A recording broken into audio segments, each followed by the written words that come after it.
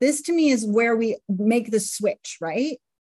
When we have those initial thoughts. And I think it's really, really important that we see those thoughts, because most of the time they are just rushing through our brain over and over and over again, like a million miles a minute. And it's a blur. And most of us aren't even aware of the thoughts that we're thinking and the damage that they're doing. They're spiking our cortisol, they're stressing us out, they're causing us to overeat, over scroll, overdo a lot of things, or underdo. We're like not living the life we want to because we're so stuck in our feelings, and our feelings do not feel good. And oftentimes, a lot of us are trying to numb them. We're trying to suppress them. We're trying to control them. We're trying to just wrestle with them. It's like there's this big ball of yucky emotional, and we're trying to keep it underwater so nobody sees it. And it takes up all of our energy. Like imagine being in the water with a big ball and trying to keep it under the water. You can do it until you get tired. And as soon as you stop trying to force it down, it's going to pop up again and hit you in the face.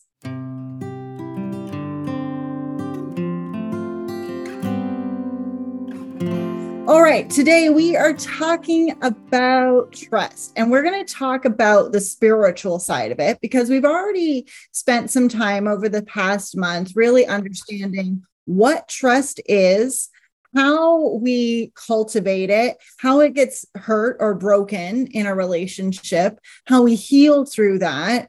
And today we're going to wrap it up by really bringing it back to where we started. We started with the anatomy of trust and really understanding that we have trust with ourselves, trust with others, and trust with God.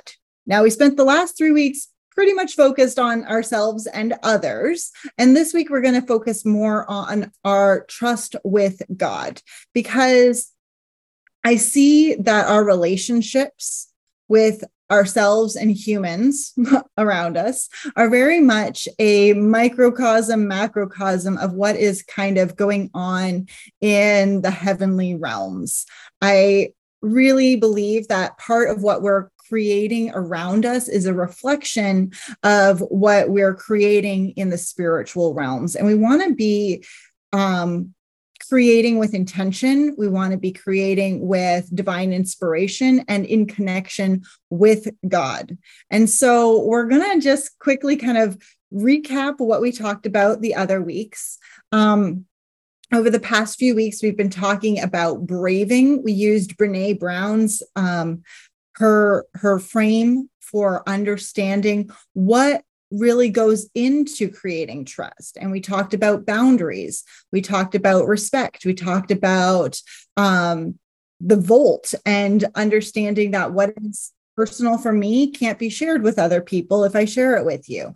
And so all of these things, we're going to bring it together to really talk about our trust in relationship to our faith, because this can be a challenging space for many of us, especially if we have had challenging relationships with the church. And I do like to separate those things out. Our relationship with the church and our relationship with God are two separate things. Our relationship with the church is very much our relationship with other people, right? It's more humans, right? That is the body of Christ. We are coming together as the body of Christ. And of course, God is in that. He's inspiring all of it, but it is separate from our relationship specifically with God. Now, our relationship with the church often informs our relationship with God, for better or worse. And we want to just kind of break that down today, because as we heal our various relationships and the trust and the faith that we have in those relationships, of course, that all comes back to our relationship with God. As we heal our relationship with God, it helps our relationships with humans. As we heal our relationships with humans, it helps our relationship with God. For those of you who are new here, my name is Sapphire Lily Matongwiza, and I am your Christ-centered love and relationship coach. I help single Christian women honor their desire for marriage. I don't believe that marriage is something everybody needs to do. I believe that marriage is a God-given desire, and it is something that we want.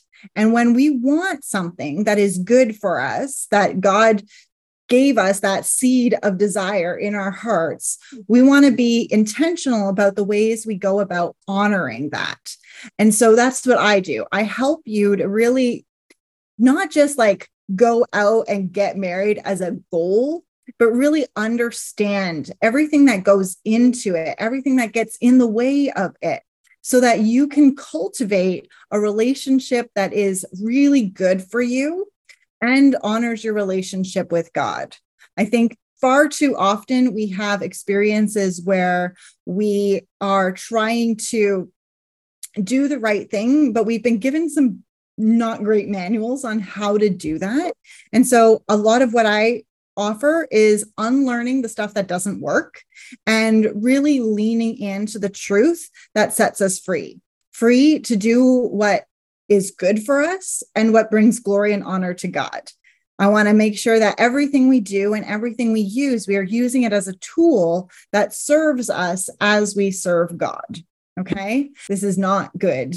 And we pray that through our conversation, you would help us to put things in order so that we are in a better position to live according to your will, so that we can take responsibility for the things that we're responsible for and let go of the things that we cannot control.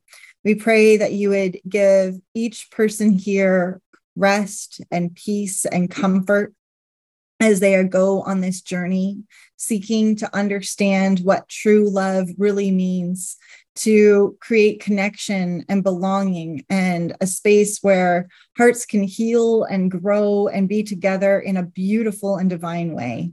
Lord, we thank you for all that you're doing in our midst. In Jesus' mighty name, amen. Okay, so let's talk about trust within the scriptures. One of the scriptures that comes to my mind when I think about trust, and I'd love to get your input on this, are there specific scriptures that come up for you when you're thinking about trust? And if so, what are they? I'd love it if you could just, if you know them off the top of your head, put them into the chat. I would love to see what comes up for you when you think about trust. The one that comes up for me is Psalms 37, verse 5. It says, "Commit your way to the Lord, trust in him, and he will act." Now, this, I think, has created a lot of confusion around the order of things. I teach a tool, which I call the life code. And for those of you who have been here for a while, you understand this concept. I teach it in depth within the Foundations for Love program, and it's something I use with my clients all the time. But I want to give you a brief overview of what it is, because I think when we understand the natural flow of things, the natural order of things, it's much easier to work within it. Okay? So the life code is basically any moment in time. Remember, we're operating in time. Any moment in time, we can take a snapshot of it. Think of it like a movie and all of the different frames of a movie, right? And we can stop the movie and examine a specific frame at any given time. And it is in those details in each frame where we have tremendous power to change things. But only when we're working with the ways that God has created us to operate rather than against it. Most of the time, we are trying to go backwards and we need to figure out how to go forward. And I'm going to explain this. So in the life code, I share that everybody has circumstances. These are the things that do not change. It is our past. It is what has happened. It's what people have said. It's what you've done. It is the circumstances, the situation. Okay. It's the problem, usually. It's the thing we want to change. There's something going on that is not ideal. Sometimes it's ideal, but if it's a thing we're praying about, the thing we're praying about is going to be our circumstance. So life is happening, and we're going to take that snapshot and figure out what to do with it. Because most of the time, our prayers and our petitions are asking God to change that top line, right? We think that's what a miracle is, when God just changes it. But it doesn't work like that, because that involves changing the past, and there's nothing wrong with the past. The past is what it is. It's neutral. And that can be very difficult for us as humans to kind of understand, because our past can feel very painful or negative if something has happened that we don't like, and we can still be dealing with the repercussions, the consequences, the aftermath of it all in this moment. And that can feel extremely uncomfortable. But I want to offer you the idea that the past, everything that has happened, everything that is outside of your control is neutral. Okay. Because it's not until you have thoughts about it that make it positive or negative. It is your thought about your life, whatever's happening, that's going to make you have an emotional experience. Okay. So life is happening, and then you have a thought. Life will trigger lots of thoughts. You have about 40,000 thoughts every single day. There's a lot of frames in our movie, right? And so we want to just kind of take a snapshot and see, what are your thoughts about life? Because that thought, each and every thought you have, it's like the hammer on a bell, and it is triggering a new emotion. And you're going to feel your thoughts in your body. You're going to have a physical experience of your thoughts. Okay. You're going to have feelings. You're feeling your thought. And if your thought is sad, you're going to feel sad. If your thought is frustrated, you're going to feel that frustration in your body. And just like a bell, it's going to ring for a minute. That thought is going to vibrate within you, and you're going to feel that emotion for a little while. Right. And if you keep having the same thought over and over and over again, as we often do, we get stuck in those thought loops, then you're going to feel that way over and over and over again. And when you have that thought and feeling, you're going to be triggered to take an action. Okay. Maybe it's, and sometimes there's a lot of different actions, like every verb that you could possibly do. Go eat something, take a nap, go for a walk, call a friend, stew on it, scroll on Facebook. Like, there's all the things that you can do, positive and negative, no judgment there. It's just an action. And the result of your thought, emotion, and action is going to create a new result. This is where miracles happen. Okay. Most of us are trying to get God to change the circumstance for us so we don't have to feel the way we feel. I believe that trusting God really means that we take the circumstance for what it is, it's neutral, and we sit with God until we can get to a place where we're feeling the fruit of the Holy Spirit instead of our negative emotions, where we're feeling love, joy, peace, patience, goodness, kindness, faithfulness, gentleness, self-control, or something like that, right? That kind of tells us we're moving in the right direction. And so when we are moving in that direction, miracles begin to happen, because we're letting go, we're surrendering our initial thoughts. We're processing them, we're surrendering, we're capturing them, we're handing them over to Jesus, and then we are adopting new thoughts, and we are going to discern whether or not those new thoughts are in alignment with the will of God by the emotional reaction within our body. Does it cultivate the fruit of the Holy Spirit? Because if it does, you're on the right track. Go ahead and take action. We want to take action from love, joy, peace, patience, goodness, kindness, faithfulness, gentleness, and self-control, right? We do not want to be taking action from anger, or bitterness or resentment. Because when we do, this is what the Bible says, like, be angry, but don't sin. Have the emotional experience, but don't act on it. Don't let yourself be triggered to the point where you act out on those negative emotions, because you will not make choices that are in alignment with God, right? Instead, calm down, let those thoughts, the little hammers on the bells, stop hitting those, let them all quiet down, be still, know that God is God. There's nothing wrong with your circumstance. What happened, you might not like it, but if you want to create something new, let it go and adopt a new thought. Adopt the mind of Christ. Try to step outside of your perspective and look at God's perspective. What would he say about your situation? What would he want you to know about your circumstance? What does he want you to experience going forward? Okay. And if there's a particular emotion that you would like to feel, maybe you would like to feel more gentle. Maybe you're feeling really frustrated, but you'd like to feel gentle. Then we can start to ask ourselves, well, what would I need to think about my circumstance in order to feel more gentle? Does that make sense? Anybody got some questions on that? I know it's a little bit counterintuitive, right? Because we really would prefer if God would change the circumstance. But God wants to work with us and through us. And the way he does that is when we are willing to surrender our initial thought, our initial opinion on what is going on and adopt his. That's when he can really, that's when we get to be his hands and feet on earth. And we get to be a channel for his peace and his love.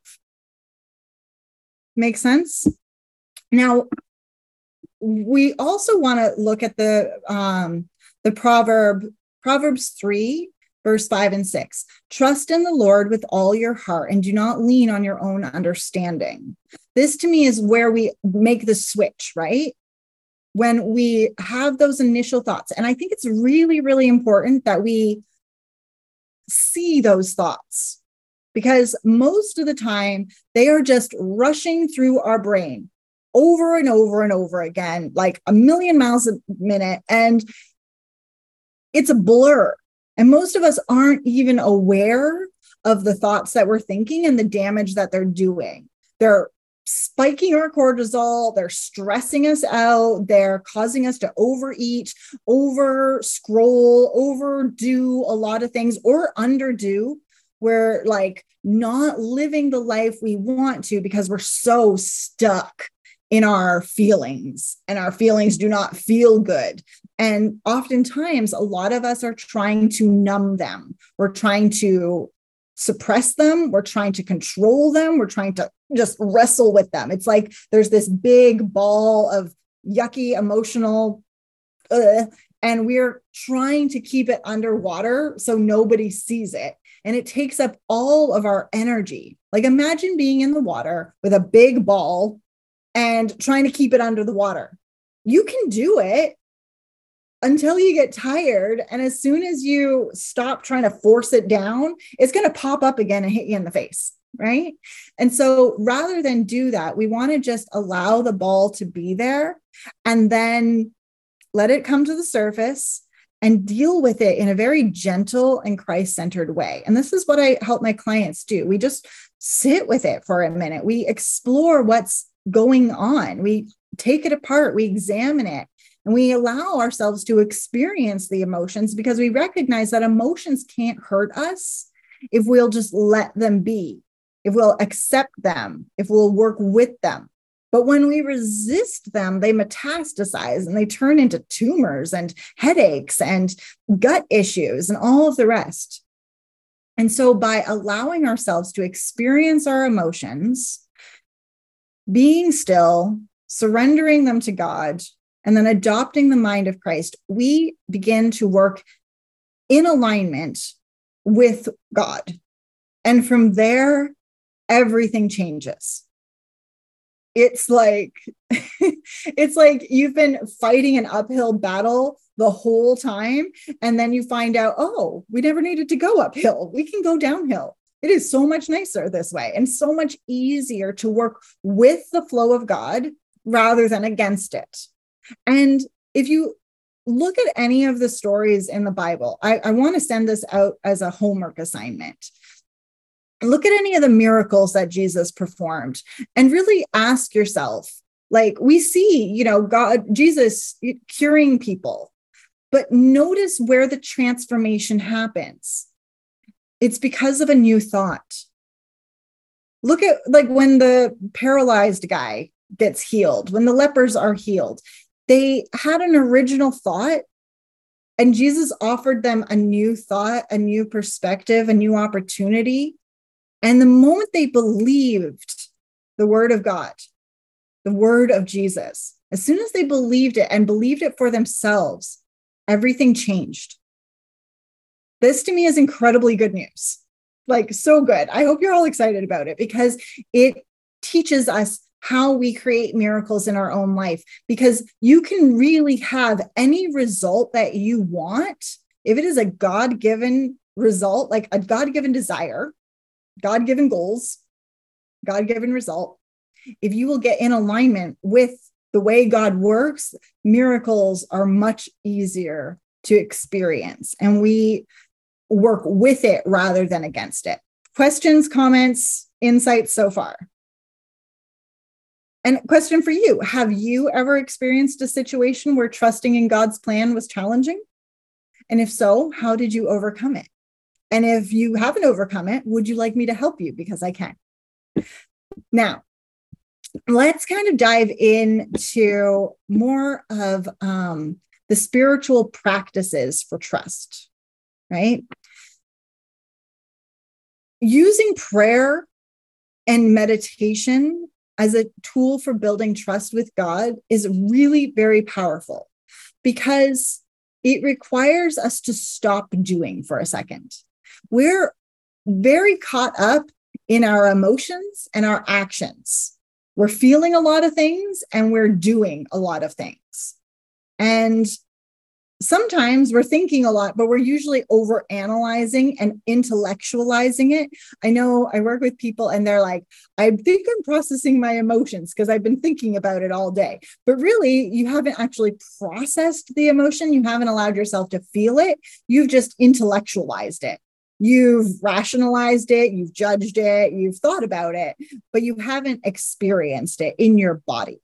And when we do this, when I do this with clients, it's a very simple process of scanning your body, looking inside, noticing what's coming up for you. Where am I feeling? And treating your feelings like physical symptoms. Okay. Where does it feel? Where do I feel it? Do I feel it in my chest? Do I feel it on my shoulders? Do I feel it in my face? Do I feel it in my legs? Do I feel it in my gut? Where in your gut? And then how big is it? Is it really big? Is it all consuming? Or is it this little gnawing feeling? What color is it? Is it very dark? Is it very light? Does it change color? Is it kind of blurry? Is it a nice color? Is it an ugly color? Like all of these questions, we want to be very, very curious. What is the texture of it? Is it very heavy? Is it very dense? Is it kind of light and bubbly? Is it moving? And in what direction? Is it causing you to contract? Is it causing you to expand? We want to be very curious about our feelings because that's what it means, not to just think about it and why we're feeling that way or how to make it stop, but allowing it to be there. We get curious, we look at it, we spend time with it, and then we find out it's not so scary. Most of the time, our emotions, especially the ones we consider to be negative, they appear to us almost demonic. And they're very scary when they're in that state. When we have turned our negative feelings, and especially if we have disassociated from them, like I'm not like that. I'm not the kind of person who gets angry. I'm not whatever. And then we push those those emotions further and further from us because we don't like to associate ourselves with that kind of feeling, they go down into the basement of our soul and lift weights. And they come back much bigger and stronger. And this is where we often fall into temptation, because those big, scary, negative emotions tell us to do things that we don't necessarily want to do. Like our truest desire doesn't really want to behave like that. But when those feelings that have gone down into the basement of our soul and lifted weights and have been stewing for weeks, months, sometimes years, when they come back, oftentimes we're too tired to fight it anymore. And we just give in and we let it be what it is. And we tell ourselves, you know what? I can't help myself. I can't do anything about this. This is just my cross to bear. This is my burden. This is my weak spot.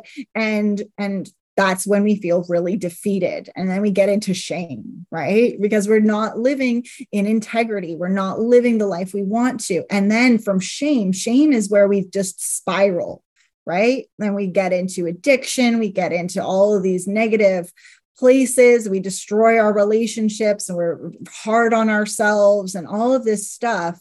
And we isolate ourselves and it gets worse and worse and worse. And the biggest solution to shame is talking about it, bringing it back up and looking at it for what it is, right?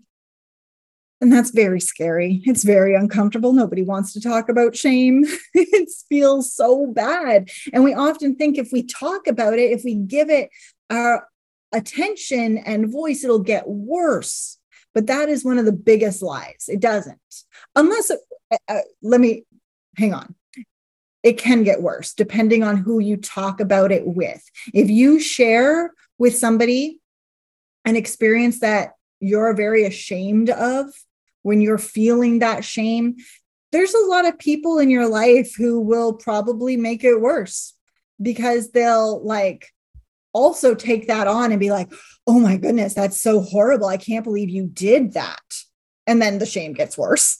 Or they'll be like, oh, you think that's bad? Listen to what happened to me. And then we don't actually deal with the shame, or they'll just make it worse, right? And so when you want to tackle the shame, you want to make sure you share, but you share with somebody who is in a healthy position to sit with you in that without muddying it up.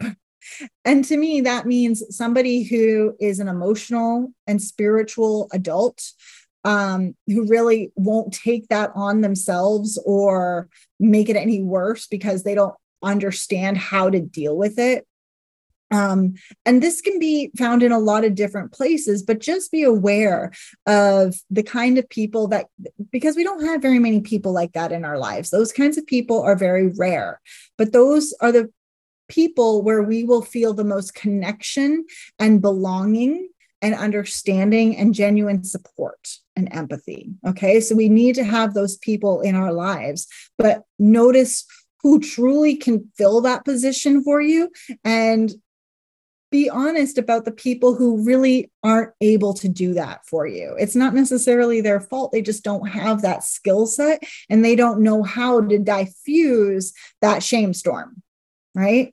So when we're praying, I want you to think of prayer and meditation more in terms of sitting with God, sitting with those emotions, and sitting with him long enough for that storm to settle. Oftentimes we go with all of these things on our heart and we're very upset, or we're very needy and graspy, and we want, and we're frustrated, and we're just praying, God, please, what, why, and all of our emotions are there, right? Not the great ones, but the frustrated ones.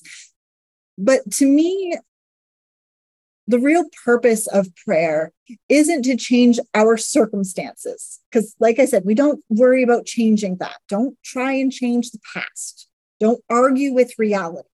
Become a channel for God to do something different through you. And sit with God long enough to come back to a baseline of love. Imagine that all of your emotions, all of your thoughts, all of that stuff is like leaves being whipped up in the wind. And by sitting with God, we're going to be still and we're going to let God calm the storm, quiet the waves, bring it all back down, get to that place of peace, and then explore what would God have to say about this. And then we want to be able to borrow that thought and adopt it as our own. And sometimes that can be very, very tricky because the truth will set us free, but often we can't handle the truth, right? Like Jesus was clear about this. He said to his apostles, there's so much more that I want to share with you, but you can't handle it yet. You can't handle the truth. And so sometimes we have to take little bite-sized pieces of the truth. We got to work with what we can incorporate into our lives. And there's nothing wrong with that. Just trusting the process that there are these big, beautiful truths that I will believe one day. But right now, I'm going to believe this part because this I can fully accept. And it works for me because it brings me that peace and that security and that strength. So for example, a truth that is wonderful is I am fearfully and wonderfully made, right? That is true. God, you are perfect. Your body is perfect. Your face is perfect. You are fearfully and wonderfully made. There is nothing wrong with you. Okay. You are designed to perfection. But we often have a lot of thoughts about our bodies and we do not feel fearfully and wonderfully made. And we cannot believe that truth yet. Okay. And so we want to just start with like very simple truths that we can believe. Like, I have a body. God made this body. And just sit there. Let that be the first stepping stone on your way to much bigger, beautiful truths. Okay. Sometimes when we get into things like affirmations and positive self-thought and all of these things, we try to go from like 0 to 60. We want to take these big leaps of faith and try to believe things that we don't believe. And the problem is our brain interrupts it all the time and just goes, not true. And then we focus more on the thing we do believe about our limits and our faults and our problems. We focus and we redirect our brain to that rather than giving our brain time to digest a new and better thought. And be kind to your brains. They do not switch over easily. Okay. So we want to work with the brain, not against it. We want to give ourselves the time to think through and to feel these new thoughts, even though at first we're not going to be feeling amazing thoughts. We want to start with neutral feelings. Like, I just feel calm. Maybe I'm not quite at peace yet, but I do feel calm. And from calm, I can take the next step towards love. And from love, I can take the next step towards joy and then towards peace. Does this make sense? Again, questions, thoughts, comments. Oh, Hope says, so true. And when I don't believe, it causes me to stop and not move forward with confidence. Yeah. Because confidence is such an interesting emotion, right? We cannot have confidence until we have courage. And courage starts with vulnerability. So to go from where you're at to confidence is a big leap, right?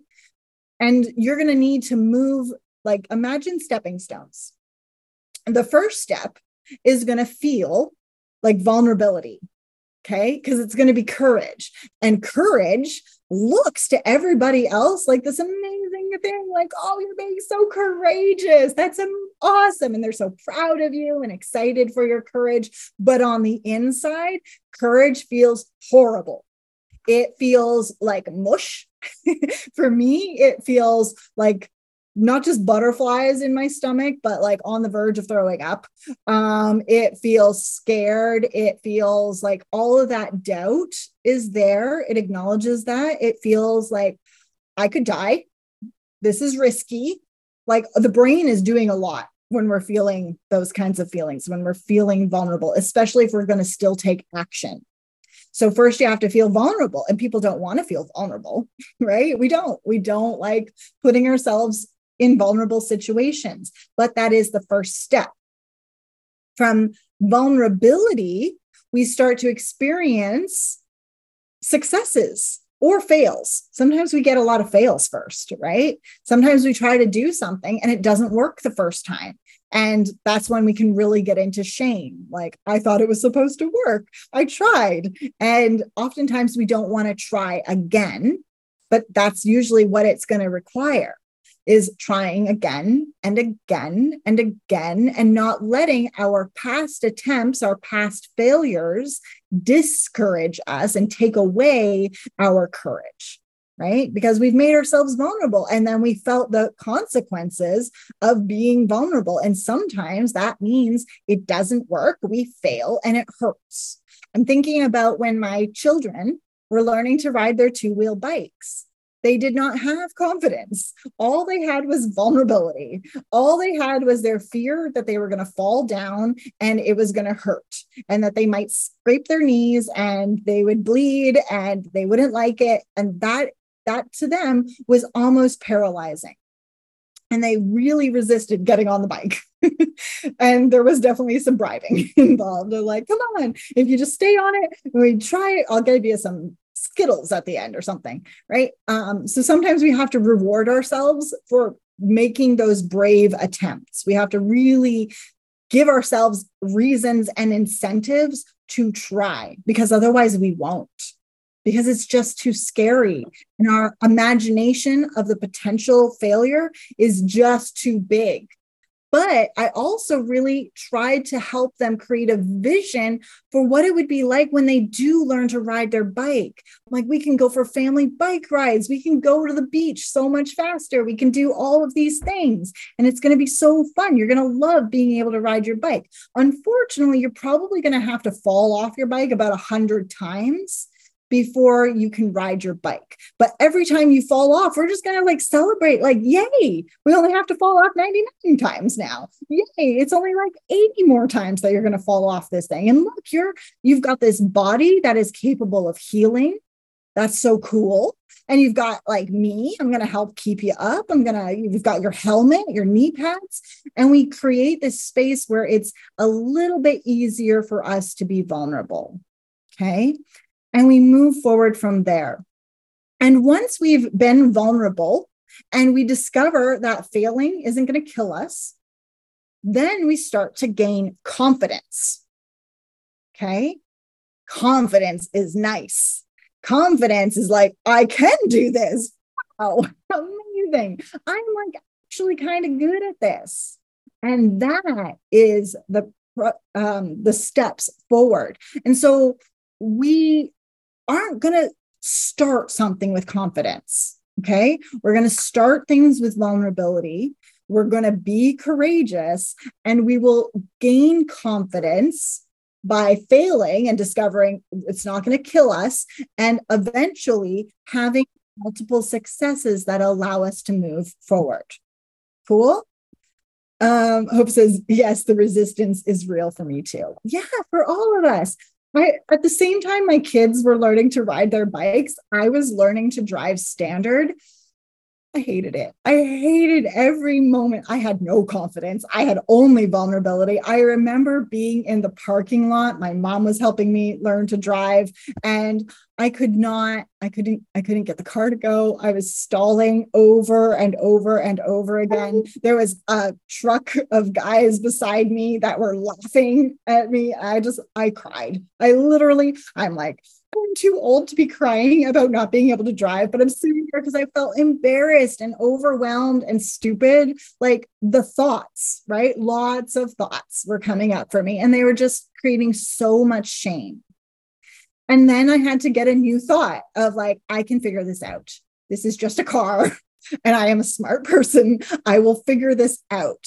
And I still don't love driving standard. I will only do it if it's an emergency situation. But because I persisted with it, I can do it. And it's a skill that I have. And the only reason I was able to acquire it was because I was willing to push through that or allow for the discomfort. I just allowed myself, okay, we're crying about not being able to drive and people making fun of us. That's okay. And we're just going to go ahead and figure it out. And I did, right? Now, how does this relate to you as a single person who's looking to date? Well, dating provides plenty of opportunities for us to fail, to try to have because what are we trying to do when we're dating? The ultimate goal pretty much is connection and belonging, right? Can I connect with this person? Can I feel like I belong with this person? Can we create that kind of a bond? And so you go out and you date and you meet somebody new and all the thoughts and feelings come up and you figure out like, there was no connection, or this was a bad kind of connection. I did not like that dating experience and I don't want to experience it again. But in order to get to the goal of a relationship that is loving and kind and committed and Christ-centered, we have to go through that process of, falling off the bike 100 times or putting our heart in a vulnerable position 100 times. And as Christian women, I'm sure that many of you have been told not to allow your heart to be vulnerable, to guard your heart, right? And I don't disagree. I think that we want to be protective of our heart, but we want to guard our heart with love, not from it. I think a lot of times we're afraid of love because we misconstrue it with a lot of other things that it is not.